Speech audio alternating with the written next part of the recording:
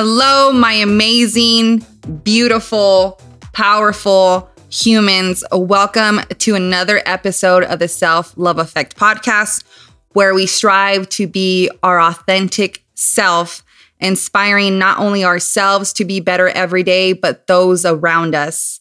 And so for today's episode, I do have a very special guest sitting right next to me. It's actually the first podcast I've had someone sit next to me for, it's been a while. But we're going to start off the year strong. And before we dive into this episode, I just wanted to take a second to read a message that I received on Friday on Instagram. And it states, "So I have been in a really bad place for a couple of years now. I started a few months ago taking baby steps back in the right direction. Just last week, I found your podcast and I can honestly say you have lifted my soul. You literally breathe life back into me. I can't tell you how grateful I am to have had the realization that I didn't love myself for so long. I went to search for a podcast and chose yours. I actually was drawn to your vulnerable photo you posted. I started listening and every single word was spot on.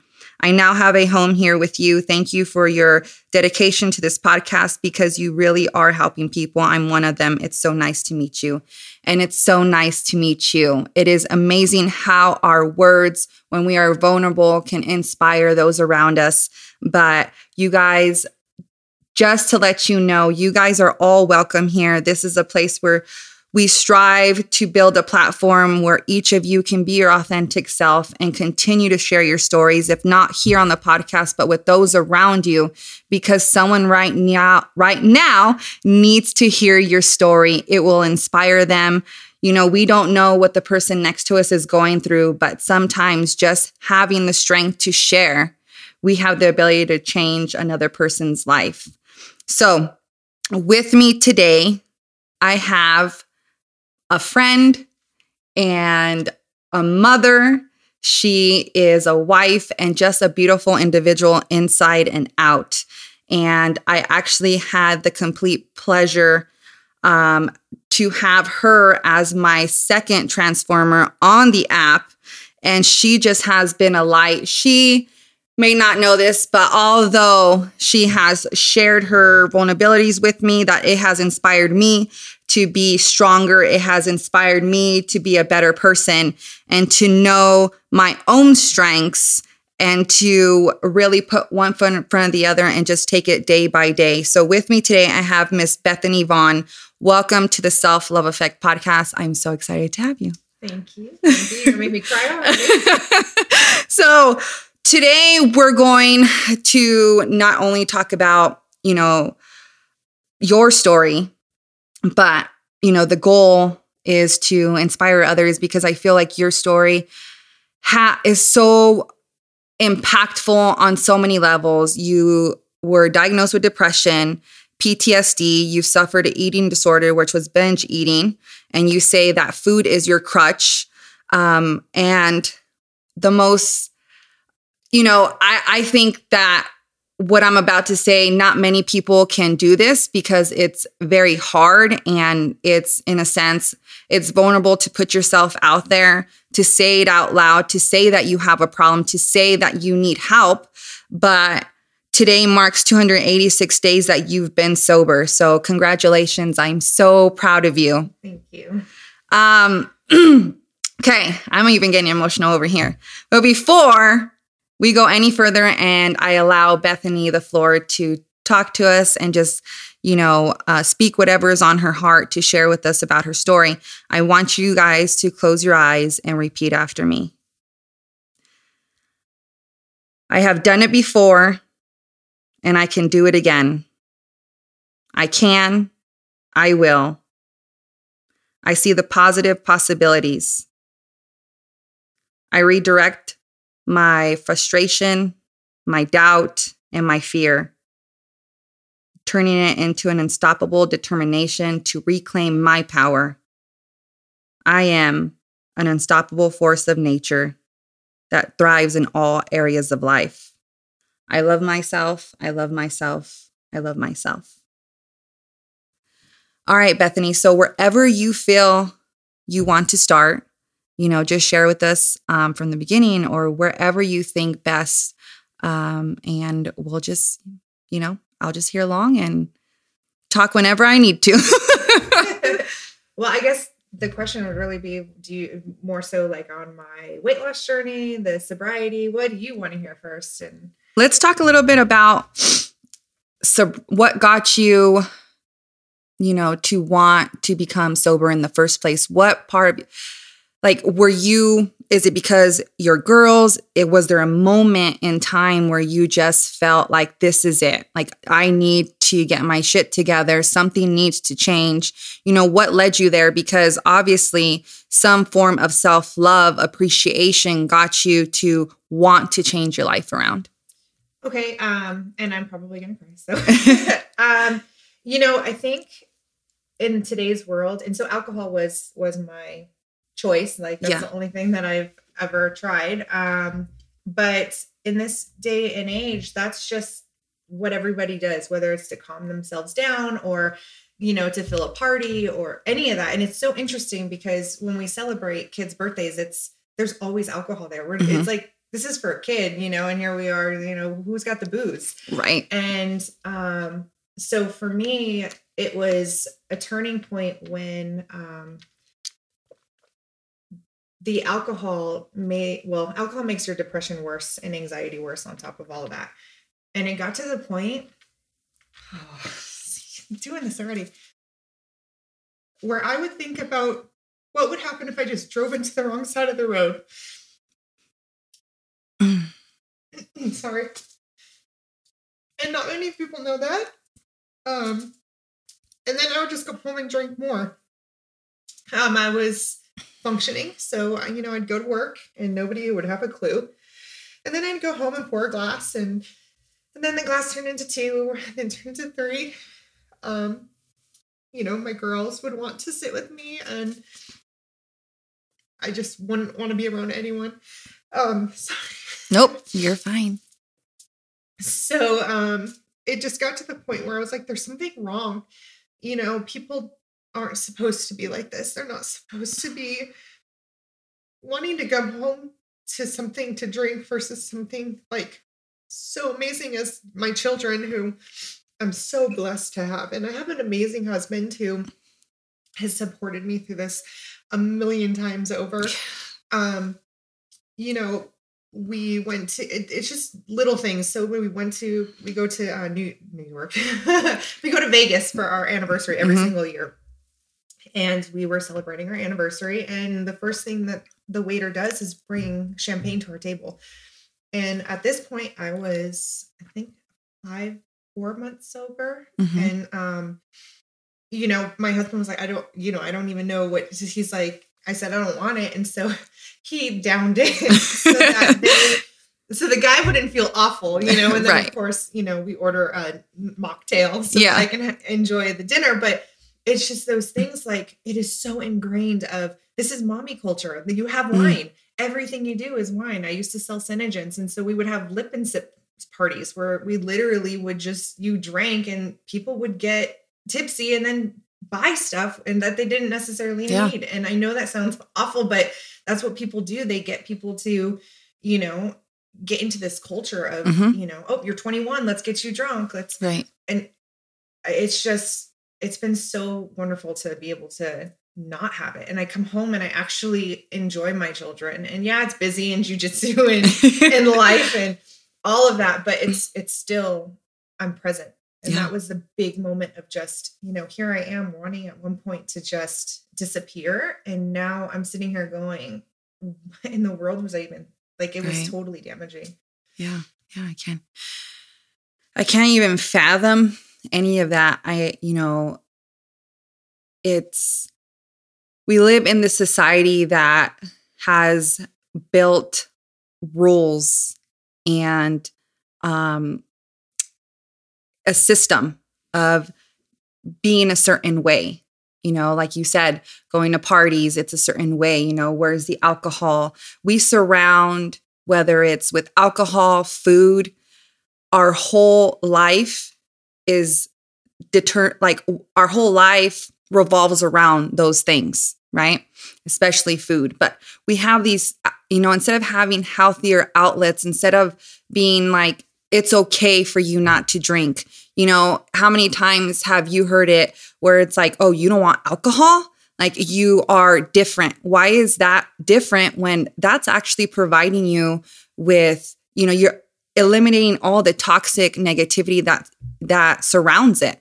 Why is it going to a party and saying no to alcohol is a bad thing? Oh, you're pregnant. Oh, pregnant? Yeah. It's always the constantly. And it's like, well, why is society built on all these negative, rules and regulations when really, in a sense, if we just are ourselves, that should be just fine. We don't need to explain ourselves to anyone, regardless if you like alcohol or not. That is your choice. Life is a choice, how you live it. But the fact that we continuously point fingers or mock people for their choices, that is the problem. And that's what drives people, in a sense, to not want to be on this earth anymore. Or, in a sense, go through depression and not talk to anybody, not to seek help because they are embarrassed. And it's like a big phenomenon we have right now. It's so disturbing and disgusting the way we humans treat each other when we're supposed to be lifting each other up, yet we just criticize. And if the last 2 years taught us anything, it should be that we should be humble and rejoice to just be present in life and enjoy to be living. Like we get to do this every day. We get to wake up. We get to be better. We get to spread happiness and joy. Why is it that, it's so easy to spread happiness, yet it takes more energy to be mean and angry and criticize? And it just, sometimes I just don't understand. I guess like every time I get close to understanding people, I'm just like, yeah, I don't get it. But, you're here and you've gone through, I guess you could say, the worst of times for yourself. And so the question I have for you is, what would you tell somebody that is currently battling the same thing? Because I think hearing it from somebody else, just sitting there, whoever's listening, and they're like, I got in my car today, or I've got in my car and I felt that same thing. And sometimes I have my triggers, but what would you tell them if they were sitting right in front of you? Honestly, I think if you're even thinking about whether or not you are drinking too much, you need to look into it because it only spirals from there. Addiction therapists are important.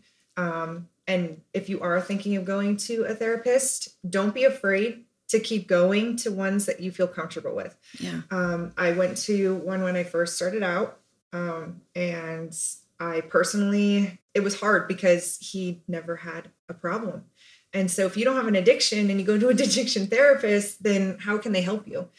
And the second one I went to, she was amazing. She was a recovering meth addict. And she was just like, alcohol's the hardest one to get over. She's like, it's not like you go to a restaurant and you sit down and someone has a pipe next to you. No, they have alcohol next to you. So if you're trying to get rid of it, but reaching out, talking to your friends, so many more people have it than anyone understands. Yeah. And that's where I think we all want to keep things to ourselves. And I think that's a generational thing.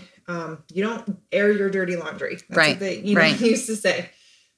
But I feel like the more that we connect with others, we realize that we have so much more in common than you could ever imagine. And we need to be, especially as women, we need to be propping each other up. And we don't. And it's so wacky to me that, we don't rely on each other. And then it's just, I think that's the biggest thing. It's just lean into somebody. And if they're not willing to open their arms to you, then that's not the right person to lean in, just keep trying.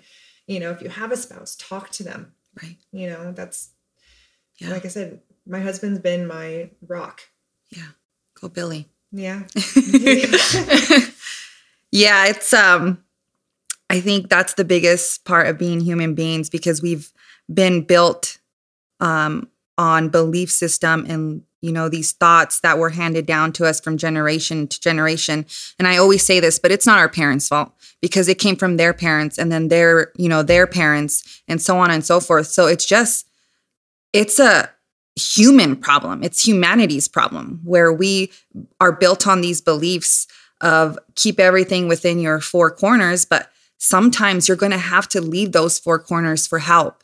And that should be okay. And I'm so glad that you brought up therapy being okay, because that is one thing that so many of us, think about and hesitate because we think we're crazy if we need therapy. Oh, we can't go seek help because, my parents or family and friends are going to think like something's wrong with me. Something's wrong with you when you're not willing to be vulnerable enough. Vulnerability is the greatest strength human being can give themselves, because your vulnerability actually inflates or gives strength to your confidence and your self-confidence. Again, I tell this to my team all the time, but your self-confidence leads to self-discipline, and self-discipline opens the gates to self-love. You can't get there with one without the other. It all comes full circle, but that's a big one where we don't ask for help. You have to just let go of the idea that you're going to be criticized, the idea that family is going to talk crap to you, friends are going to make fun of you. It's this idea that we're still in elementary school and we're being bullied. There has to come a point in our lives where we have to say enough is enough, and we're doing this for ourselves and we need help. That's the greatest gift that you can give yourself. So if you're contemplating, you got Bethany here who has been through it, who has more than enough times, really went down the deep end and buried herself in darkness. And she has realized that, the only way to get through it is to seek help and to say it out loud and to say you have a problem, because that's the only way you're going to get better. And it sounds cliche, just go get help, or that's the only way you can get better. But really, you are the only one that gets that choice. No one knows what you're going through if you're going to keep it a secret. No, I agree 100%. I tell my students all the time, vulnerability is not a negative aspect. I teach high schoolers. It's a lot of my students use a lot of different things. Their home life isn't always, peachy. Yeah. But we were talking about vulnerability. They know about my sobriety because I've talked to them about it. I've talked to them about a bunch of different things, because vulnerability builds trust. It also builds relationships. And so when talking to them and they're like, well, vulnerability makes you weak. And I said, so if your best friend opened up to you about something very personal, would that make your friendship weaker or stronger? And so then they're like, oh, well, it kind of makes it stronger because they trusted me. So then, we just constantly have these talks of how important it is to be open. And, it's hard because they're young and they're youth, and a lot of people use substance to escape their reality. Right. But we have to sit with that reality in order for us to love ourselves. And, you've been great on the aspect of, we'll think about it. What exactly are you diving into? And to sit with it, you don't want to sit with it a lot of times, because sometimes we have to look at ourselves and go, it is my fault. And the last podcast, I was just telling you, I was listening to Fridays on the way over, and it's just like, she's talking straight to me again. It's not any outside forces. It's not track season. It's not, that I'm working a ton and then we have practices. It's the fact that I did not prep and I did not get it done. And so I don't want to look at it, because then it looks like failure to, know, how I am. Yeah. But in the real aspect of things, it's on me. Right. And I'm getting better little bits at a time, but at the same time, I still have to put in that work. And if you don't put in the work, then. Yeah. Well, before we redirected to that segment, no, that was perfect. I wanted just to chime in really quick about a reminder to stop gaslighting yourself. And gaslighting does not mean always what people think. There is such thing as self-gaslighting. The world can gaslight you if you don't do your own research, right? But you too can gaslight yourself. And so I'm going to give you guys 4 examples. One being, you're not being like, I'm being too sensitive. More than likely, you don't feel seen, heard, or validated. Another is, I'm too needy. I don't want to go seek help. What if, nothing, it's not that bad. More than likely you have needs that aren't currently being met. And then another one, maybe I'm overreacting. Oh my gosh. Again, it's not too bad. Someone else has it worse than me. More than likely, this is a wound, a trigger, something that is deeply hurtful. And then the last one is, I'm asking for too much. I should just close my mouth and just try to go about my life as I have been. And sooner or later, I'll just tuck it under the rug as if it never happened. More than likely, you are seeking love, consideration, respect, reasonable expectations, whether it's a relationship with you or with others, or just healing from past traumas. You guys, stop gaslighting yourself. And this is a big one. So many of us do it. We have to stop putting up these excuses when we need help. We are not being needy. We have to eliminate the idea of somebody else has it worse than me. Your life is just as important.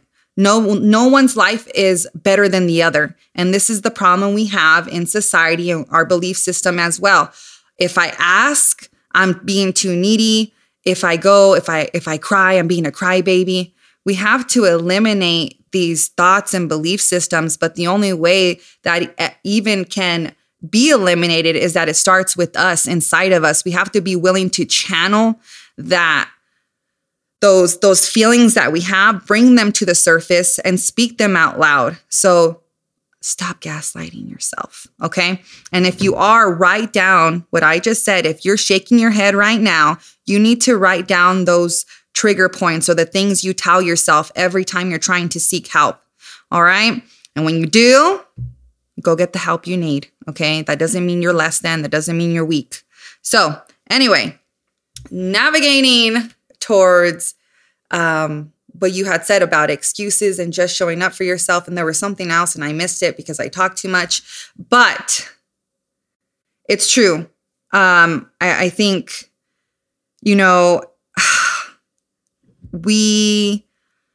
it comes to failure and excuses, the only person we're failing is ourselves. But in order to be better and to grow from that, we need to be able to face failure in the face and say it's okay. But the problem is that perfection, right? We try to be too perfect. And if we're not perfect, then we're not enough. So in regards to that, I know that you had a past eating disorder. This tie in to trying to be perfect, to trying to have a certain body structure. You say food is your crutch. So tell us a little bit more about that, because I feel like binge eating is also an eating disorder that so many people suffer from and does hinder their progress, whether it's fitness related or just progress in life in general. Yeah. So growing up was, my family is amazing. My parents have always been super supportive. They never mentioned weight. I never had an issue with that. I was an athlete. So I was always, in sports. We always had, the protein, carbs, starch, all that fun jazz. Homemade meals every night. Delicious homemade meals, by the way. Can't go wrong with homemade meals. I know, right? And then when I got into college, that's when I stopped playing sports because I didn't want to do track in college. I was just lazy. I'll be real. And I didn't want to do the work. Honesty is key. So I focused on, of course, my schoolwork and going into my student teaching. That one was difficult because it was a rough placement, pretty much telling me I'm not good enough my whole student teaching. And so I started to drink and I started to eat more. That was kind of like if I can make myself feel good with chocolate and ice cream, then let's do it. And so I was able to make it through that situation. And then I got a job teaching up here in the high desert. And it was funny because I was telling my husband the other day, total sidebar, that, I was only planning on being up here for like a year or two and then moved back down to wow. Laverne, where I grew up. And I met my husband the second year, and here I am 15 years in. And I'm like, oh, yep. The good old high desert. You know what, though? I really love the kids I teach. So there you go. It's just, God puts you where he needs you to be. Absolutely. So I started teaching, and then I was doing fine. Like, I felt like I was fine. I was cooking, still drinking, of course, but cooking on my own and everything. And then, a family member makes a comment like, oh, you're getting up there in weight, and then a couple, coworkers constantly talking about, how their body shape is. And, and so I'm looking, I'm going, dang, you're like super fit. Like, what is going, right. I love it. But I didn't even realize it until my family member, started making a comment. And then I started looking at myself, and I'm like, okay, what can I go on to lose, a few pounds? So from there, then I started restricting calories. And that's where I think the big issue is that a lot of people think, and I should know this, my degree's in kinesiology. Like, I know all this, but, we know what to do, but we can't put it into place. Yes. Yep. So restriction of calories is where most women think, okay, well, if I don't eat, then I will drop the weight. And then that's how it is. Well, yeah. Okay. So I lost a few pounds, and I was exercising, and, but then it came right back, because when I started to eat normally again, when you're restricting calories, you're starving your body. Absolutely. And then your fat cells are like, when you eat, they're like, oh, hey, let's go. I'm going to hold on to anything I can, because I think we're going to go into another starvation. And so that's where it ends up being where I love the program we're on now, because I'm getting enough. I'm getting enough for my body. And so when you're looking at it, oh, you only need 2,000 calories. So now you need to go down to, 1,400. And you look at mine, I'm like 23 for where I'm at right now. And I'm feeling sustained, and I'm dropping weight. And because your body isn't freaking out that it's going to lose, not go through a period of nothing. Yep. And so I totally lost my train of thought, but it's okay. We were talking, sorry. You're binge eating. So I would literally go, without having anything. And then I'd be so hungry that I would eat everything in sight. Yeah. I was on a seafood diet, so I ate it, you know? And then after having kids, and I had postpartum depression really bad. And then I had a couple miscarriages, and then I ended up having Emma, which is my mini-me. She's so cute. Lord, love her. She looks exactly like her. Oh my goodness. So she is my mini-me. And I had depression again with her. And that's when my drinking really kind of picked up. She's just my Spitfire. She has an allergy to egg and to nuts. And egg is super hard because it's in everything. And so then the stress of that, and what am I eating? And then literally, of course, then I just keep eating because I'm stressed, and I'm a stress eater. And that's where the binge eating got picked up. So I ended up going to an actual study group, like through the the doctor. And they prescribed me a calorie restriction diet, which was super interesting, because I'm sitting here going, that doesn't make any sense. Right. And so then I just tried to do it on my own, but I didn't binge and purge. I cry every time I throw up. So I couldn't stick with that. And I have to eat, because if I don't eat, like, the world goes black. But I can eat and eat and eat. But then you feel awful. Yeah. You feel sick and gross. And then, It just, when I hear different people's, individual stories, especially, more so women, about their binge eating, and you say you cry, and I'm over here like, oh,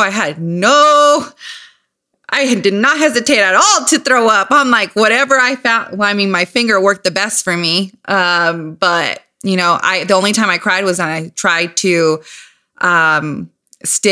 somebody told me in high school to stick a toothbrush, right? You are who you hang out with. You become who you hang out with. And so remember the toothbrush I was like, I was gagging. I was crying. I was like, no. And then I don't know what kind of idea popped in my head with my finger, but anyway, TMI. But yeah, I think, the problem is, I know this, is that we restrict ourselves, and our relationship with food really is based on, diet culture and another fad diet, but no one in a sense tells us food is fuel. Food is what's going to, allow you to live long, allow you the energy you need to get up every morning, to perform at our very best. But the whole purpose of food is to simply keep us alive. And that whole phrase on its own, food is simply there to keep you alive, is what we should really focus on. And if you're going to take anything with you in regards to food and becoming a better version of you, you have to chop down all the diet culture, what society tells you, what you formed in your head, what it should be, and just really understand that food is there to help you, provide you with life. And that is it. Your relationship with it does matter, but your everyday doesn't revolve around your next meal, your obsession. And the calorie restriction really gets to me because, I see so many women, especially, who tell me, oh my gosh, I'm supposed to eat all that. Well, yeah, you're not going to be on a 500 calorie diet. Like, you're not going to lose weight that way. And just sitting here, and the more I learn and the more schooling I do, and I sit here and hear these stories, and I'm like, we're all starving ourselves because of societal rules. Again, it's like in the Four Agreements, the author calls it, Ruiz calls it that, it's like the 10 Commandments in the Bible, they're rules. Well, society also has rules, and all these rules we follow. And if we feel like if we don't follow them, then we're not good enough. So if I don't follow this new fad diet, or if I don't binge eat, if I don't, have an eating disorder, because come on, let's be honest. If we can look back at the 90s and the early 2000s, what women look like, the only way to achieve that is really doing work, not healthy choices. Not making healthy choices to your body. You're restricting yourself. You're harming your body. And in order to get there, there is aggressive measures. And, we only are, how can I say this? And the only thing that we're doing is limiting ourselves to be the best version of us. And it gets me so wrapped up in my head and so sad that so many of us and so many women I speak to, like you, Bethany, and women along this journey of the podcast, that so many of us have suffered from an eating disorder. And the reason being is because of society. And it's like the same way we could push nonsense and gaslight people, we should be helping others and telling them what is right. I mean, there's so much science, actual research out there.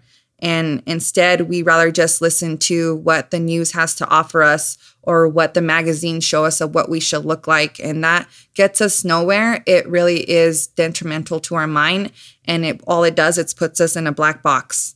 And it's more than anything, as a woman, it is saddening to see another woman going through the same thing, or have gone through the same thing. Because I'm like, man, how come no one was there to help us? I can't sit here and blame it on my parents, because I was so sneaky. I was a straight A student, athlete. So they had no idea. But why did society tell me it was okay to be that way?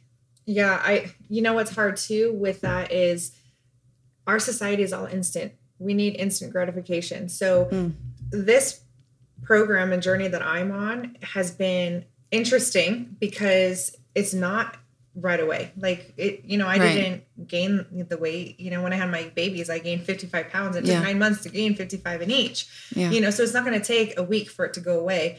But yet we focus so much on these people who, like celebrities or the photoshopped images on television, that it's just, I wish we would focus on what culturally is beautiful. Every culture has different body shapes and different, looks that are so beautiful. Not all my brothers used to, so I'm the middle of two boys. And my brothers used to tell me that dogs like bones and real men like meat. Because I was always more I'm built like my father. I'm, and I have the muscle and I have the, shoulders and, granted my younger brother, love you to death. But, when he tells me that my head is too small for my body, I look at that all the time. It's just, love you, Steve.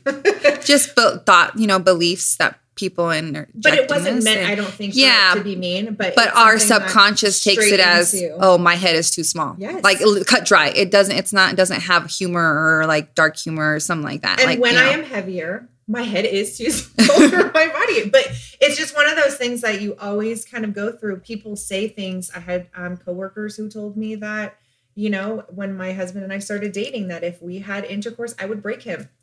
You know, like stuff like that doesn't just surface level. So our words cut deep, and people don't understand that what we say to somebody can really, really hurt them, whether or not they think that they, you know, look up to them or not. Like it's, and so kind of segmenting it to my daughters, like I am constantly worried that I'm like damaging them in a way because of whether I'm frustrated and I'm yelling or so if I ever say anything about myself in front of them, like that's what scares me. Like, oh my gosh, are they gonna, you know, what if I say that, you know, oh, I need to lose this or whatever, or they hear it, you know?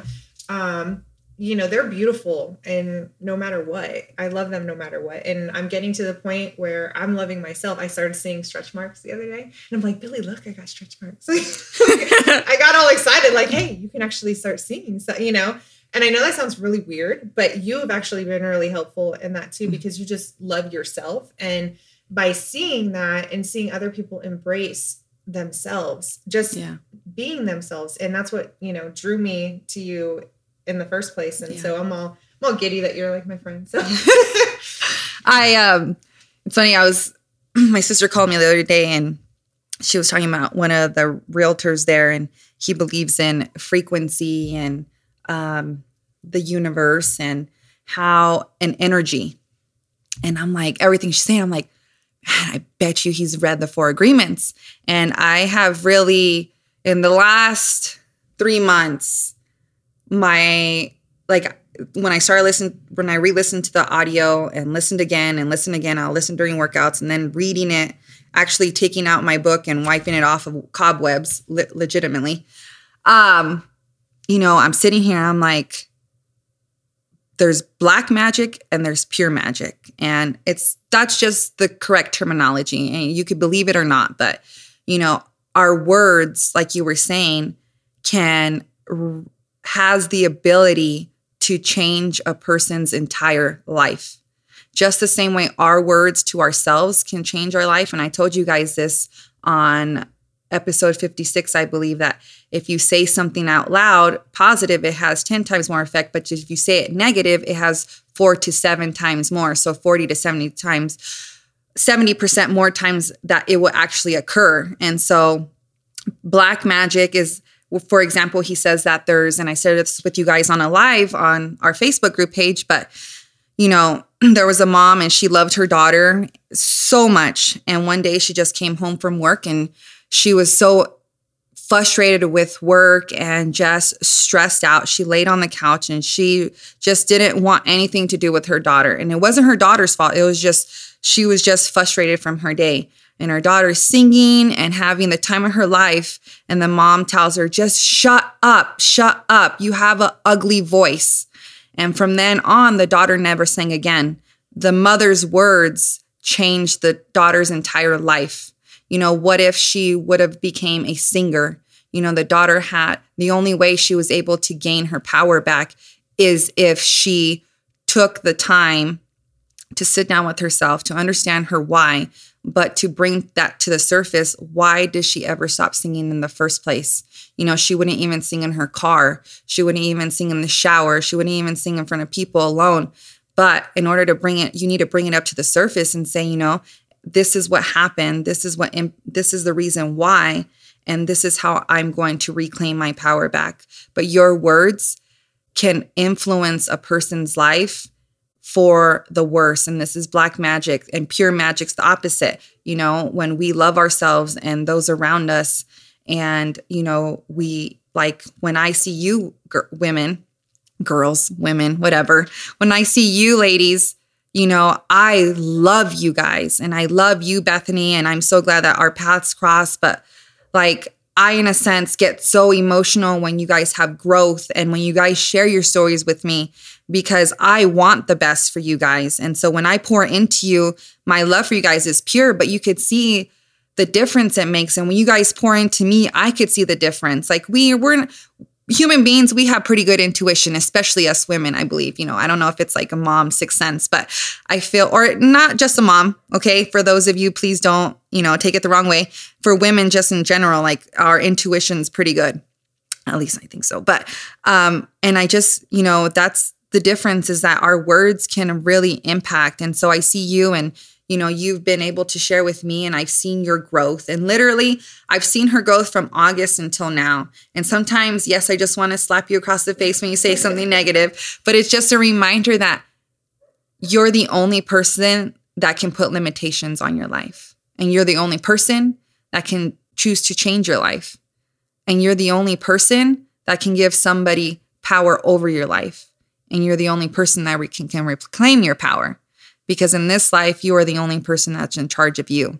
And it's you versus you. And we say this time and time again, but it's I don't know where I was going with this, to be honest with you guys. And I just get so like emotional just thinking about it, because, we all have the ability to grow and be better, but we can also have a roadblock because we allow other people to bring upon negativity. And, when you share with me stories, I'm sure there's other people that have been told the same thing. I know my aunt's been told the same thing, because she was always been heavier than my uncle. And they told her that for years and years. And it really took a toll on her. And now she's in her late 50s and she still struggles to love herself. And I see her and I'm just like, man, like, that sucks. Like, I don't even know how, like, that's bullshit. Like, we as human beings should be better, and we're not. And it makes me so sad to see, like, I talk to my mom, I'm just like, or, because I don't tell my dad, because that's his sisters, and they're always messing around. But I'm just like, man, that saddens my heart. Like, that we should do better. And just the same way, like, I try to watch my words around Lily too, and Lincoln, but Lily, because I never want her to feel less than. I never want her to be like, oh, I need to lose X amount of weight to feel good about myself. Right. No. And I think something that's super difficult in our generation, talking about the younger kids, is clothing. I teaching high school, I have girls who come in and, they are blessed with the boobs and they don't have any clothes that fit them because there aren't any, and they won't shop in the women's section, or because, let's be real, most of the women's clothes don't even fit women. Yeah. Or anything that's left on like the clearance rack is a size 00. Okay. My big toe fits as a 00. Okay. Like, yeah, I used to walk around in high school with my friends' size 0 skirts on my legs because they fit my quad. Yeah. They fit my quad. So there's needs to be something that is put into place for these girls too, because what is that showing them also? They're starting slowly to have more of that in stores, but I think that we need to keep telling people they're beautiful. I think that's the big thing. I don't care. I tell my students all the time, oh, you look so nice today, or you look, and whether that, some people may take that as a negative, oh, you shouldn't say stuff like that. Well, you know what? That maybe I'm the only one that they hear that from, and I tell my girls all the time that they're beautiful from inside and out, not just what their appearance looks like, because it needs to be looked at as their soul is beautiful. Right. And who they are is beautiful. So, yeah, I think beautiful, not perfect. And we have a hard time with perfection.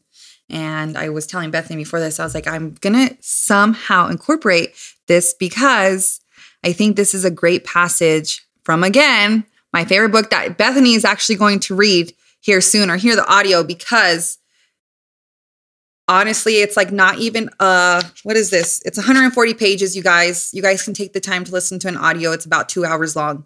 Okay. I'm pretty sure you can be cooking or doing something along your day, or listening to in the car.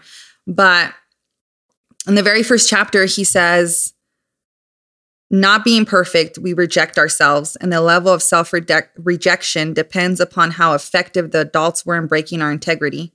After domestication, it is no longer about being good enough for anybody else. We are not good enough for ourselves because we don't fit with our own image of perfection. We cannot forgive ourselves for not being what we wish to be, or rather what we believe we should be. We cannot forgive ourselves for not being perfect. We know we are not what we believe we are supposed to be, and so we feel false, frustrated, and dishonest. We try to hide ourselves and we pretend to be what we are not. The result is that we feel unauthentic and wear social masks to keep others from noticing this. We are so afraid that somebody else will notice that we are not what we pretend to be. We judge others according to our image of perfection as well, and naturally they fall short of our expectations. We dishonor ourselves just to please people we do not harm. We even do harm to our physical bodies just to be accepted by others. We see teenagers taking drugs just to avoid being rejected by other teenagers. They are not aware that the problem is that they don't accept themselves. They reject themselves because they are not what they pretend to be. The wish to be a certain way, but they are not, and for this they carry shame and guilt. Humans punish themselves endlessly for not being what they believe they should be. They become very self-abusive, and they use other people to abuse themselves as well. That is from the 4 Agreements, but that really just those 2 paragraphs just sums it up, and he talks about how we live in a fog, and that's why we cannot see past who we truly are, because we, in a sense, chain ourselves. And I always picture this, like if you were to visualize it, you're chaining yourself against a wall. It's like a werewolf in the movies when they chain them. So, when the moon comes out, they don't get out. And it's the same thing. Like we chain ourselves in order to meet these expectations of, friends or society. And we never are able to evolve into ourselves. The werewolf is never able to become a werewolf because he's pinned against the wall. Unless he has like the strength to unleash himself. And the same thing with us, we have to have the strength to unleash our power and, become and evolve into the greatest form. And that is our authentic self. But we struggle so hard to be authentic because we strive to be perfect, and perfection doesn't exist because the perfection that society has built and what those belief system has given us are false. They're not even real. And no one will ever live by them or like get to that level because they are unrealistic. And I feel like my analogies or metaphors, like I get them, like the gremlin one. And I'm like, I don't know if people get them or not, but I don't know where this werewolf came from. But anyways. I love the werewolf. I love it because it's so true. I mean, you think about it, by day, he's one thing. And then by night, then really think about how, when I was drinking, that's what it was. Like by day I was, the teacher, the happy-go-lucky, everything. And then by night it was, give me my drink.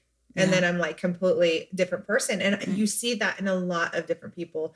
And so I like that analogy because it makes complete sense. And then until we actually sit with ourselves and go deep down and find our strength to be able to break that chain, that we can actually be who we are supposed to be. And that's why we like people, is because we're all different. If we were all the same, it would be boring.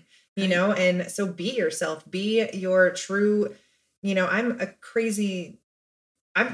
Like I'm just I'm total goofball. I don't have an issue, when I'm in class we did, the baby shark dance in front of the whole entire school. Like, I don't care. Because it's fun. Like if you're not having fun, you're not living your life. And so I think that's where like all of this kind of pertains is, with working out, I enjoy it because it's fun to me. Yeah. My girls join in. That's fun for me. We did the plank challenge and Cora wanted to join in with me. That's fun. That means that it's like, we're doing things. Jiu-jitsu. I guess that's a perfect example is I started jiu-jitsu. My daughters, they started a couple of years ago. And so I finally decided to join, and I'm having a blast. Like, I'm like, when can I do another individual? Let's go. I want to do this. Like, can I go to another one? And then Cora is like, hey mom, let's roll. And I'm like, you don't want to roll with me, And so it's just fun. And like, hey, can you help out with game day? And can you do this? And it's bringing me closer to my girls. And that's what I need. I needed to be, and I'm still trying to get, Billy on board, but he's super busy with track, but, it's damn, she's calling you out, Billy. He knows. But ultimately it's something that now we have something to talk about even more so than before. one thing I always do try to do is if I did yell at my girls, I apologize to them. I tell them how my mind has been feeling, or if I'm stressed or frustrated. And I think that's really important just across the board, whether you have children or not, to be open with your emotions, because our emotions dictate like everything. And it's okay to be upset and frustrated. And I've been not wanting to, but feeling the need to cry for so long, and I just can't get it out. Like it just sits there. And then I get frustrated, and then I'm a volcano, and then it's a disaster. And I think that that's a societal thing that I'm still working on. You know, we don't cry. We're women. We have to be, you know, like you have to hold down the fort. You know, like you guys, you can't show weakness in front of your children. Well, no, you know what? Yes, I can. And I think that that's important for all levels, is we need to be open with emotions. Gentlemen, if you guys are listening on this, you guys need to be okay with your emotions too, because God gave us emotions for a reason. If he didn't want us to have them, he wouldn't have given them to us. Right. And so I think that we need to hone into his word, and just really, you know, dial down. That's like in our Hispanic culture, we say machismo, like the man doesn't cry, doesn't show emotion. But what it does is suppresses, and it builds frustration, it builds anger. And just because you cry doesn't mean you're weak. Like it is a sign of strength, because you're able to connect with yourself at a different level. And when you make those connections, you grow your relationship with you. And just like you said in the beginning, like you build trust. Building trust with yourself is the most important step you can take into your relationship with yourself. Because when you're honest, when you're able to just feel what you are feeling, you're able to communicate better as well with those around you. Like, how do your girls know if you're feeling frustrated? Like, if you go and you're just like screaming and you shut the door and that's it, and they go to bed like that, they're going to go to bed confused. Like, what did I do? And try to think about, oh my gosh, okay, let me see. I was playing with my toys, and then I turned around and then I got yelled at. Did I play with them wrong? Did I put them away wrong? Was I playing with the wrong color? Like, all these questions come about. And then all it does is it builds mistrust with ourselves. And then we grow up not really having the ability to express ourselves. So then the circle continues, right? Generation after generation, then your daughter will be like that with her kids, and then her kids, and so on. And all it does is causes more destruction than help. So I'm so glad you said that, because I feel like whether we're moms or not, just human beings in general need to be able to communicate and feel what they're feeling and not suppress their emotions. Right. And I feel like that's something that needs to be brought up in classrooms also. I feel like we don't allow our students to be able to express themselves, because it's like, they're kids. They have to be able to let things out, and and we don't really allow that. It's like, nope, now you're being disrespectful, get out, and that's not how I like to roll on my class area. I'm always just like, do you need a minute? Like, are you just having a rough day? Right. And there's kids that you could just tell they're just normally on it, and they're not. Don't worry about it. You're fine. We'll get on it tomorrow, and the next day they come in and they're completely different, but it's interesting because my mom wasn't a yeller. And so I'm a yeller. So I don't know where that came from, but it's just being able to talk to your kids and let them know that you messed up, and that, because we need to take responsibility for our actions too. Right. And I think that's, it's the full circle of it. If I'm not taking responsibility for not eating right, or if I'm not, if I'm doing this or I'm doing that, or yelling at my kids or yelling at my spouse, like there's something going on in me. It's not them. It's definitely that internal. And what is it? A lot of times for me, it's frustration. I'm just stressed. I'm frustrated. I'm not in order. That's just, I mean, it's like when we treat people a certain way or feel a certain way towards a person, we don't even know them. It's really because the problem is within us. We're the problem, and we're internalizing what we feel about ourselves, and we're taking it out on somebody else that doesn't even know what they even did wrong, or, they're not the problem. And that's the hardest one to admit, is that we're the problem. We're the issue. Like, we need to fix ourselves. And so many times, I have these conversations with different women, and I'm like, okay, but realistically speaking, what did they do wrong? And maybe the problem is you. It was never them to begin with. And then it's like, oh, I have something to work on. Oh, yeah, you do. But like you said, we don't teach certain stuff in school. And I was just telling Mike this a few days ago. I'm like, what we should really be teaching, aside from mathematics and English, the things we do use math, maybe not geometry all the time, but geometry. But things like self-acceptance, understanding, being able, unless you take psychology classes, but even then it's very brief. And what is, textbook psychology going to teach someone in high school, really? Like, come on, let's be honest. So like things like self-acceptance, like, self-love, vulnerability is strength. It sounds cheesy, but it really can have a massive impact on the youth today and how they become as adults and what impact they make on the next generations to come. No, so. I agree. I think as a teacher also, I really wish more parents would be involved with their kids. I think that's something that's very difficult. And it's a touchy subject for a lot of people because there are parents who work multiple jobs just to get food on the table or a roof over the head. But a lot of my students, they don't ever see their parents or their foster or, they were taken out of the home. Like parents need to parent. Mm-hmm. They're not supposed to be friends and smoking, it up with their kids. Like they need to parent. And, my mom was my matron of honor at my wedding. She's my best friend. It's beautiful. And when I was a teenager, we butt heads, but she was my mom first. And now we're super close. And so, first and foremost, you need to parent your kid. And but I do agree, like doing that in classes helps a ton, but it should be taught at home too. And that's, just want to throw that out there for all the teacher friends of mine, because we talk about it all the time. Like, where are your parents? Like, where's your foundation? And there is no foundation. And that's what's so hard. And I don't know circumstances, so I'm not trying to blame parents. So, we're not pointing fingers here on the podcast. Okay. I'm just trying to throw it out there that it's difficult when teachers are being attacked for not getting something done. But yet when you look at it, it's like, well, that should have been a foundation in the home. And so, I try to do that as much as possible in my class. My principal is amazing and I'm allowed to kind of do different things. I got called mom the other day, Mama Vaughn. I was like, hey, what's up? But if I could be that sense of somebody for someone else, I'm okay. That doesn't bother me. But again, it's just, we all just need to do our part. If everybody did their part and was, kind to each other and helped, it takes a village. Like it really does take a village to raise a kid.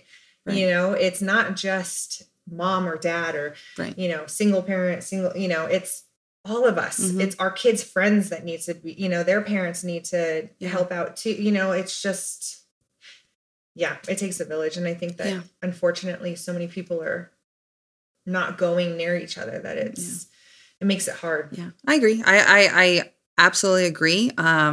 It is a very touchy subject, unfortunately, but it starts in the home. And it starts with the belief system that you have set up for your kids and what you pour into them, because that is how, in a sense, a lot of these kids turn out in the first place. I know what you just said verbatim was exactly how my mom and my relationship is. First, she was my mother, and now she's my best friend, and she's my rock. And I could tell her anything. Now we mess around. I mean, we even talk about conversations that that we never had at 16, being dirty women, but because she's my friend, but I had to earn that respect, and it starts in the home, and that's a tough one to hear. And I give credit to those parents that are working and keeping a roof over the head with their kids. But just implementing little stuff every day, even if you're not saying it out loud to your kids, the way you are towards yourself, that is what they see and that's what they will carry with them. That is what they register in the mind and they store in their subconscious. So whether you are doing something or not verbally, they are seeing it. And that is how they are going to live their life as well. I mean, it really does take an effect, and it does mold them into who ultimately they become in life. Yeah, so. Those little Facebook questions are great too. If you ever want to know what your kid thinks about you, have them ask the questions like, what's mommy's favorite drink? What's mommy's favorite thing to do? I've seen that. You know, and it's funny because at one point it was mommy's favorite drink is wine and now it's water. And so it's, you know, what does mommy always say to you? I love you. Yeah. Although yesterday, I think the other day it was go clean your room. That was what Cora said that was always said, you know? And so, oh my gosh. But if you ever really want to know what your kids think about you, ask them those questions. I do that a lot with Cora. We spend and just ask, oh, so what would be, you know, if you could be any superhero, what would it be? You know, if you could, you know, be a monster, what would it be? You know, like whatever questions, because it gets them to think and engage. And that is what they remember. They remember those moments, not what you bought them, not, you know, what their bedroom looked like. It was the time that you spent with them. Right. That's what we remember. Yep. And those are the times that matter most to us, even as human beings, as adults. Like those are the moments we remember most, like, oh, what that person did for us, how they made us feel. Not even so much what they did for us. How did they make us feel? How did mommy make you feel? How did daddy make you feel? How did that person make you feel? Oh, like when I'm around you, like, oh, I feel empowered. So, you know, those are little moments that you take with you and have, you know, can really, in a sense, help provide you with guidance or just make you a better human being. So, but, you know, you go along, you've been on this self-love journey and you've hit many obstacles around, you know, on the road. But, you know, there's times where we may allow it to hinder our growth. What are you currently doing to help you, you know, with self-love in a sense, or just self-healing, to make sure that you are better every single day, other than working out? Because we know you work out. Yeah. I have been journaling a lot. I bought this book on Amazon. It's called Hey Girl. It's just like a journal of women, you know, like you can dial into it and ask questions and you can color, and I love coloring. And so I have that one. And then the other one, it's, I read a bunch of different things, but it says, I think it's like how to make yourself effing happy or something, or find your effing happy. Like, okay. I think it says the whole word, but you know, and so, that one is pretty much just what makes you happy. Like, what is it that makes you happy? Don't worry about what everyone else thinks. Like, what is it that really, you know, you enjoy doing? And so it makes you really have to dive into yourself. And I really have been enjoying that. I've been trying to read scripture every night. That's been big. And then I journal my prayers. I've been doing that for years now, almost 12 years now, journaling prayer. And then when I'm really struggling, I go back and I read everything the Lord's done for me. And it's pretty cool because after having the ectopic and then a miscarriage before Emma, I was just like, well, that's, you know, if that's your will, and that's fine. So we sold everything. And then we found out we were pregnant with Emma. And same thing with the house. We were purchasing the house in Apple Valley, or wanting to. Yeah. And I delivered Emma. And that day we cut that deal. And then I lived with my brother in a bedroom in his place for a few weeks while our house now closed. And that is my dream house. Like, I love that house, you know? And so little things of when you're asking for something and he's just like, not yet, you know, like, you can get the answer of no. And I think that's, for me, has been really cool to look back on of, you know, everybody thinks, well, if God's going to say no, then that's, you know, the end all be all. Well, that's not, that's how I believe it's not the case. You know, it's just not yet. He has better plans. He's walked every path before us. And he knows exactly where we need to be. Like, he knew that day I needed to be at the gym and you were wearing your street parking stuff. Like, he, you know, he knows all of that. Like, with my street parking journey, like, my brothers and I are all on the Marco Polo app. And so literally after every workout, we Marco Polo each other. And if it has been a couple of days that we haven't gone, they call us out. Like, my brothers will call me out, or I'll call one of them out. That's like, awesome. Where have you been? Like, are you going to be there? So it's those things, but working on myself, definitely journaling, and really trying to find what drives me. has been super helpful. Yeah. Yeah. I love that. I feel like that's one of the things that I share with a lot is that, if you journal, because there's a lot of people like, oh, I don't want to journal. It doesn't have to make sense to somebody else. Your words only have to make sense to you. You could just random thoughts, like random sentences that don't even flow together. But if they make sense to you, that's what matters. It's your personal journey. It's your journal. It's your diary. But to go back and to see how you've evolved and how, who you started off as and who you are now just gives you some perspective of how much growth you've attained and how much more you have to grow and to be thankful and to be grateful, because too many times we lack the ability to find gratitude within our life and ourselves.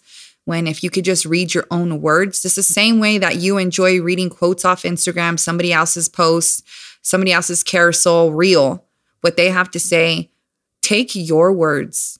Do not take them for granted. Those are the words coming out of your mouth. You have the ability to see yourself grow. And it's a story. And to transform your life and to see how much your words will even change. Your sentences may become just clusters, and then they just become, you're just flowing and it comes out easier, and the narrative changes. And you could see when you become the one, navigating the ship, and you're no longer on the passenger seat waiting for someone to come save you, because you are saving yourself. You are reclaiming your power. And I think that's a beautiful gift. And I absolutely love that. I think whether you believe in God or the universe, higher power, I always say that, Mother Nature, I think it's beautiful to see that, because I was telling my sister, we as humans need something more to believe in. We need like a higher power to believe in. So whatever it is you do, I think, it just brings peace to you too, knowing that, you can hang on to something, because it gives us hope. In the end, it gives us hope. And, I like Isaiah 41:10 is my absolute favorite verse, and I have it tattooed in Spanish on the side of me. And it says, God holds us up with his victorious right hand, because he's never going to give us something we cannot handle. The universe will never give you something you cannot handle, Mother Nature, whatever it is. But you have to be willing to believe in yourself and to see that you possess the strength, or what they are trying to tell you, because maybe not today, maybe not tomorrow, but it's going to come in a different form. It's not going to come in the form that you want it to be, but it is going to come in a form. You just have to be willing to open your eyes and see it. Right. We have to be the author of our own story. Mm-hmm. Yeah. Not the reader. Yeah.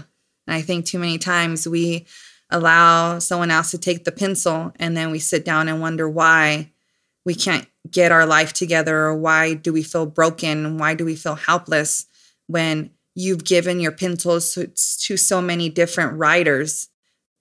When you are supposed to be the writer, you're supposed to grab that pencil and write your story. But at any moment, you get to rewrite it. And that's the beauty of life, that it is a journey. It's imperfect. There's a lot of obstacles, but at any given moment, you get to rewrite it, just the same way you decided to rewrite your story, and go with depression and fighting it every single day and trying to be better than you were yesterday, and, managing your binge eating, and, really coming to a sense where the only person making excuses for you, for your life, is you. And to come face to face with your BS and say, no, like, I know what needs to be done, and I'm going to do this. I'm imperfect, and I'm going to probably make more mistakes. But the only way I'm going to see progress, if I stay committed to myself, if I stay committed to the process, I'm going to see the results I want and attain them, and just live the best way I know, for me, for my family, for my girls. And I'm just going to keep evolving from there. Yeah, so. I agree 100%. Yeah. I go on these tangents, but and I'm like looking at her enthralled, like, yes, keep going, keep going. No, but I said this prior, but it's been an honor and a privilege to see your growth. Like, I see you from August, and I was going through, when we started messaging each other, and to now, and you could see the growth. I think it's funny when, at times where I'm just like, I'm just going to call her out, because, I can't sugarcoat anything, but it's beautiful to see when two women are in each other's corner, because, you know, like you said at the very beginning, like we as women should be rooting for one another.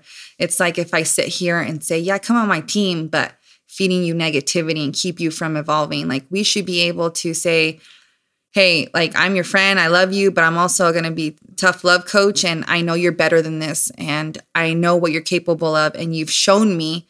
Now I want you to show yourself. And, you know, you've been able to show yourself. You've been able to show your girls. And I was telling Mike when I was like, yeah, I saw Bethany at jiu-jitsu. I was like, she didn't want to go on the mat. So I told her, you know, just go ask. And it can't hurt, you know, asking you shall receive. But to see Cora's eyes light up, you know, that's what we live for. Like, not just for ourselves, but to bring joy, whether if we have kids or not, but to bring joy into the lives of other people. You know, being able to inspire those around us to be better so they know that they can be better. And it sounds so cliche because some people use it as like a knockoff, like, oh, if I can do it, you could do it too. It's not a knockoff. It's like real. Like people can do stupid reels and stuff like that and say stupid things. But the reality of it is, if I could do it, I'm human. I don't possess any superpower. What I'm trying to tell you is that I've been through the rut. I've been through darkness. And if I came out of it, you can come out of it too, because nothing in this world makes me more special than you. Yeah, so. I think we definitely need to believe in ourselves. That's like the big thing. Like we have to really realize that we are capable of anything. Yeah. Like shoot, if I could push a baby out without any meds, we can do this. Like, you know, I know that's TMI over there, cool. But meds or no meds, if you could do any kind of delivery, that's amazing. You know? Right. But it's just that self-realization. And you have always been so honest. And I think that for me, that's what I just needed, a female honesty. You know, like I get it from my brothers and stuff, but to have, we've talked about this before, me and females just normally don't, you know, vibe. Yeah. That's a good one. And so it was funny, you know, then I tell my husband, like, we have girls and, you know, like, how do I deal with it? That's God telling you, you need to learn how to vibe. And so, you know, when I sent you that the other day and I was in a bad spot and you were just like, wake up, let's go. I told Mike, I was like, man, I feel really mean, but that's it. Like, I'm not going to sugarcoat anything. But I needed that. Yeah. I needed you to just be like, light that fire. I mean, okay, it wasn't a fire. It was a freaking like dumpster. Like, let's go, you know, like, and it really helps because the next day I was like, all right, let's go, let's do this. And, you know, it's again, it is a journey. It's a process. It's not like it's going to be, you know, I'm not going to have a 6-pack in a week. Right. It would be nice, but I'm not going to, you know, and it's one day at a time. And I'm still focusing on sobriety and I'm still focusing on depression. Luckily, you know, and those of you who have depression, do not freak out about medication. Like, I just want to throw that in there because a lot of people are like, I'm not getting on meds. Yeah. Talk about that a little bit more. Cause why? I think a lot of people they're just afraid they're either going to have to, that they makes them a bad person or like, oh man, I'm psycho because I have to have, you know, okay. Like I know that with talking with certain people that they refuse to get on meds because they think that it is, you know, just the end all be all. Right. At one point I was on like 40 milligrams of Prozac and that's like a ton. I'm on 10 right now. And trying to, hopefully would love to be off of it, but diet does help an awful lot with that. But you know, you got to do what you got to do to make yourself get through the day. Right. And a medication that could help you, and it doesn't help everybody, but I just one of those things. I'm not saying, hey, go for meds. Right. But so many people who could maybe be on such a low dosage that could just get them into you know, organizing their thoughts a little bit and get themselves out to where they don't have to be on it anymore is great. So it's not like just because you're on it, you have to be on it forever. Yeah. And it's just one of those things that I know it's a tough topic for a lot of people. Right. But you know, I'm an open book. So I feel like the problem is like, you know, people talk to your doctor, consult with your doctor, but do your own research as well. See what will work for you. You know, just don't pull the trigger on something right away. But I think the biggest one is we have this not misperception, because I feel like nowadays,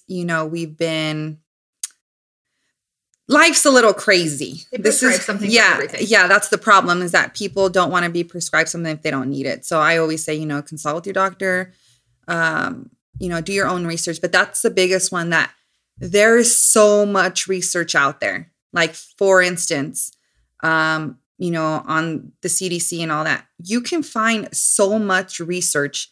Do your own research. The answers are all there.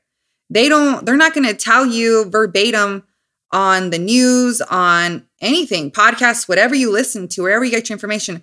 They're not going to tell you about the thousands of research out there. You have to go do your work. It's on there. And that is why they'll always say, well, we told you guys, the information was there. The information is there. You guys, we just have to be willing to go read. And there's thousands of research out there. And that's with anything. I'm always like, go do your research. Like, it's literally there for you. They have it there. That way they too don't get in trouble, and, by law. Like, well, if they don't conduct the research, then, they can get in trouble. But anyways, yeah, I feel like that's a big one, is that and that's with anything in life, is to do your research. I mean, there's so many great articles out there too when it comes to either self-help, self-healing, like, if you don't feel comfortable talking to a therapist yet, but there's so many books, I got asked the other day, what kind of books would I recommend for 75 Hard? But I was like, what books I would recommend in general, like to improve your life. There's so many out there. And that was even like last year when I was really hooked on Love Yourself Like Your Life Depended on It by Kamal Ravikant. And what hooked me was that coming from a male perspective. Like, there's not a lot of males out there that are vulnerable enough to tell their story. And it was like everything I had already told you women and men in the beginning of the Self-Love Effect podcast. And then he was saying on his own words, and I was like, see, I'm not crazy. It does work. Like, if we do the mirror effect with the mirror rule and we go stand in the mirror and talk to ourselves, like, literally your reflection is supposed to be your best friend, not somebody you slap your face, or you sit there and pick apart what you don't like. Like, what do you love? What can you learn to love? You're not going to always love yourself. And I think that's another misconception of self-love, is that we have to love every part of us. We have to accept every part of us, like accept in a way where we're okay with our body looking a certain way. We're okay with our, me being the itty bitty titty committee. Like, I'm okay with that. Like, I'm okay. I don't need a size ZF double G boobs to go throughout my life to love myself. It's so much misconceptions out there. Like, do your own research. There's lots of books too, but and everybody has a different perspective. Yes. So something that you read that may have like sparked off all of this light bulb for you, may not for me, because it just isn't that thing. So keep trying. Mm-hmm. Like, especially when I was going through sobriety, I read tons of different things. Like, some people liked Quit Like a Woman. I didn't like it. I just didn't care for it. Mm-hmm. But Alcohol Explains, loves that book. It was just eye-opening for me. So it just really is dependent on what triggers you and what experiences you've gone through. And so keep trying. And I think there's audiobook now. So if you don't like to read, a lot of people don't like to read, but you can listen to it. It's like a podcast. You just listen. I like listening to all of that kind of stuff. Yeah. And so sometimes I'll listen to this podcast when I'm on my runs and, I'm just kind of cruising, and you get lost in it. And that's what is so wonderful. But yeah, we definitely need to focus on our story and not worry about anyone else. Like, I shouldn't be worrying whether or not, you like me or someone else likes me. If they don't like me, that's their problem. Like, I like me, so too bad for you. Yeah, yeah, amen. It's right. You're the only person that needs to validate yourself. You don't need external validation. That is a whole nother topic because, external validation is still a very high form of how people view themselves in life and how they will live their life. And especially now more so because of social media. And I was got a notification this morning that Miles created a social media account. And I'm like, what does a 13-year-old need social media for? Like, this is the problem, is that so many kids have access to everything, and then they start to believe they need to look a certain way, be a certain way, and ask for validation. And so, like, even now with my social media, like, there was that reel that somebody had created, and I thought it was great. I was like, I got to do that. When it was like the transition, I don't got time for that. I don't got time for makeup. Like, what you see is what you get. Like, this is who I am. You might not vibe with me, and that's okay. But the problem is, how can you vibe with someone when it's social media? You're not even in front of them. Like, human beings, you don't even know what someone's like story is like, you know, and if someone's not willing to put their highlight reel and just tell the truth, like, that should spark something in you that you should be yourself too. Like, it's okay to be imperfect. It's okay to have laundry on the floor. It's okay to have the dishes not done. It's okay to have not swept today. It's just okay. Like, be yourself and own who you are. And that's what matters, is being authentic, being unapologetic, and just showing up as you, owning who you are, regardless of how you feel today, without looking for external validation, without seeking approval, because you need to protect yourself and your energy, and that's all that matters. I agree with you. Boom. Mic drop. Oh my gosh, and then Mike's going to come yelling at me. Oh my gosh. But is there anything else you want to share with us in regards to your self-love journey and your self-healing and just your journey in, you know, in general, like anything on your heart that you want, that you might not have said, or you know, wish to share before, you know, we end the podcast? No, you know what? I think that's it. Just, you know, every day is a new day. You know, God blesses us with a new day. And so if we mess up or make a mistake or trip up, like, give yourself grace. We are human. We're not perfect. The only person that's perfect is Jesus. And, you know, yeah. And so now I won't achieve that. And we shouldn't have to, right. You know, I'm me, my husband loves me, my girls love me, you know, and I'm getting to the point where I love me. Yeah. And I think that is the most important. I'm just going to wake up and be me. And, right. You know, if others don't like it, then see you later. Goodbye. Seriously, you guys, protect your energy. What's that reel I did this morning is, oh my gosh, what did I say? That you protect your energy, protect yourself. But let me see over here. Oh, that it is, hold on. It's poor spiritual hygiene to give everybody access to you. Access to you is a privilege. You got to treat it like it's golden, and it is golden. You decide who you let in your life. You decide how you let people treat you. So start treating yourself and the way you want to be treated by others, because that is going to set the tone. If someone don't treat you right and you don't like it, close the door. And I say this to my sister. She tells me, honestly, I got to give it up to my dad. And I've said it over and over on this podcast, but he is the most self-confident person I've ever met. And he's been through a lot of shit in life. He's gone through a lot of darkness. He's came on the other side, successful entrepreneur for 22 plus years. And I never understood why he walked in a room not giving a shit. And now I understand why, because he protected himself first and his energy, because he knew he would be a better husband. He would be a better father. And now father. And now he's a better grandfather for it. So really it's about protecting you and your energy. You decide. And so walk into that room, not trying to be better, but trying to be yourself. And I promise you, you'll inspire those around you. People will gravitate to you because they're going to be like, I want what that person has. Like, what's your secret? My secret? That I'm myself. I live for me, myself, and I. And because I do so, I am better for those around me. And that is the secret. And if someone don't treat you right, and if you feel that black magic or that negativity, block them, shut them out, let them judge you, whatever, but do not let it hinder your growth. And that is the problem so many of us have, is that we allow other people to hinder our growth.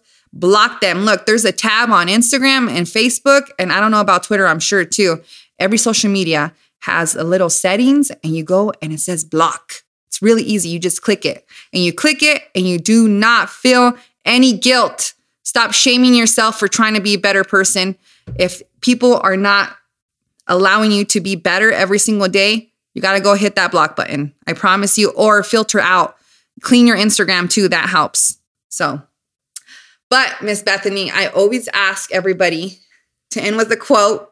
And I'm sure if you need to take a few minutes to say your favorite quote, you can look for it. But I know I don't warn anybody, and I haven't done this for a long time. As you guys know, the beginning of this podcast was kind of like, I was really nervous. Like, I always get nervous. You guys, you don't even know. Like, actually, I know mine because I use hers all the time. Oh, okay. So yeah, so I'll let her say the quote right now, but seriously, like, you should see me trying to hype myself up over here going, I only had to restart once, but seriously, I love and appreciate you guys, but let's have Bethany share her quote. So I love Eleanor Roosevelt's "Nobody can make you feel inferior without your consent." Yes. And I say that to my students all the time. And it's something that I've really tried to put into play in my life because I think it's super important. I love that. I love that. I love that quote. And it's absolutely 100% correct. And you guys just have to continue living for yourself, striving to be the best you. And Bethany, I'm so proud of you to see your growth. Thank you for allowing me inside your life, not just today, but for the last few months since August. So what do we got? August, September, October, November, December, January. Oh, and thank you, Miss Cora. Your mom can fast forward through this whole podcast to get to here. But thank you, Cora, for coming up to me randomly at jiu-jitsu practice, telling me that your mom does and your dad do street parking, because that is the reason why I started talking to her parents in the first place, because I was decked out in street parking swag last year in November, like 2 years ago in November. And she ran up to me and I was like, what? Like, oh man, I felt like really like awkward. And I was like, okay. And then I looked around, I didn't see anybody. And then I looked to my left and I was like, oh, that's her parents. Hi. And ever since then, it sparked a conversation and then a friendship. So Miss Cora, keep doing your thing. I'm very proud of you too for working out with your mommy. But you too, Emma. But I'm so proud of you, Bethany, for the growth and just for allowing me to be part of your life and your journey. And I cannot wait to see what life has in store for you, what God has in store for you, because I believe that you being vulnerable enough, not just here on this podcast, but with those around you, your students, you're changing lives. You're making a difference every single day. And trust me, this is just the beginning. This is how it starts. Vulnerability is strength, and you're giving others the key into what can change their lives forever. So thank you for being on Self-Love Effect. Thank you so much for having me. I appreciate it.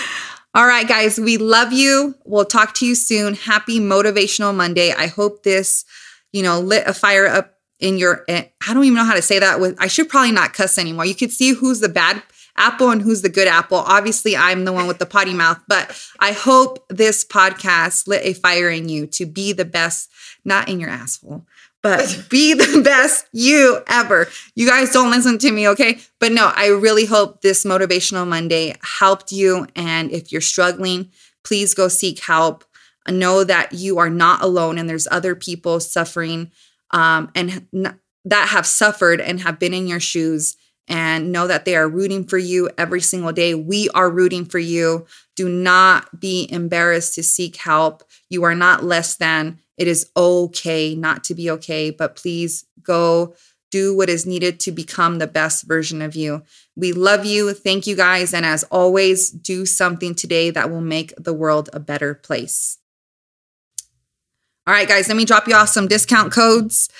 First on the list, if you have not heard so already, I am a First Form coach and advisor on the First Form app. Okay, Miss Bethany is one of my transformers. And so join us as well on our Facebook community page that is open for free to all of you Self-Love Effect listeners. The link is in the synopsis of this podcast. But if you are ready to start your journey, you can add me as your advisor on the Self-Love Effect app. And if you're interested in any of their supplements, the link is also in the synopsis. You can ask me any questions you like when it comes to supplementation. Do not hesitate to ask. I am here to help you, not just on this journey, but to answer any questions you have. All right, guys. And second on the list is Born Primitive. If you have not done so, go get your hands on some Born Primitive gear. They are veteran owned and very humanitarian. I cannot think of a better company to support. You can use the link in my bio on social media and the link in the synopsis. That automatically saves you 10% off. So there's no actual code. The code is automatic at checkout. It is applied on its own. Next is Maven Threads. Get yourself some Maven Thread headbands using Self-Love Effect 15. Stop tearing. Use Wad and Done grips. Give your hands a break. It's been almost 2 years I have not torn. I have very slight calluses, but I enjoy doing push-ups, butterflies, toes to bar without having to tear or the frustration of having to stop because I have torn. Get yourself some Wad and Done. I love this company as well as all its members. Use Treasures 10 at checkout. And I really wanted to give a shout out to, oh my goodness, Mane and Tail. Sorry, Mane and Tail. Mane and Tail just sent me some brand new products they just released. I have been using Mane and Tail since high school. My aunt was using them as a kid on her horse. And, well, her horse's hair is still beautiful because she still uses it on her horses in Little Rock, California. But I love Mane and Tail. It leaves my hair is like jet black, thanks to my dad and grandfather.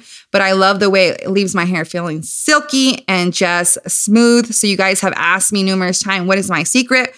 Well, it's not a secret. I use Mane and Tail. So head on over there on their social media pages, give them your love and support. And then last but not least, we have the Self-Love Effect shop. Get yourself some Self-Love Effect podcast apparel, support the podcast, and you can check out using Self-Love Effect at checkout. So I just repeated myself. But last but not least, you guys, if you have gained anything from this podcast, please leave a review. That is how we grow organically. Please share, like, and subscribe. And continue to give me your feedback because it is appreciated. I love hearing from you guys. I love hearing your stories. And if you guys need anything from me, you guys have any questions, please do not hesitate to email me at Desiree@selfloveeffect.com. I love you guys. We'll talk to you guys soon. Bye.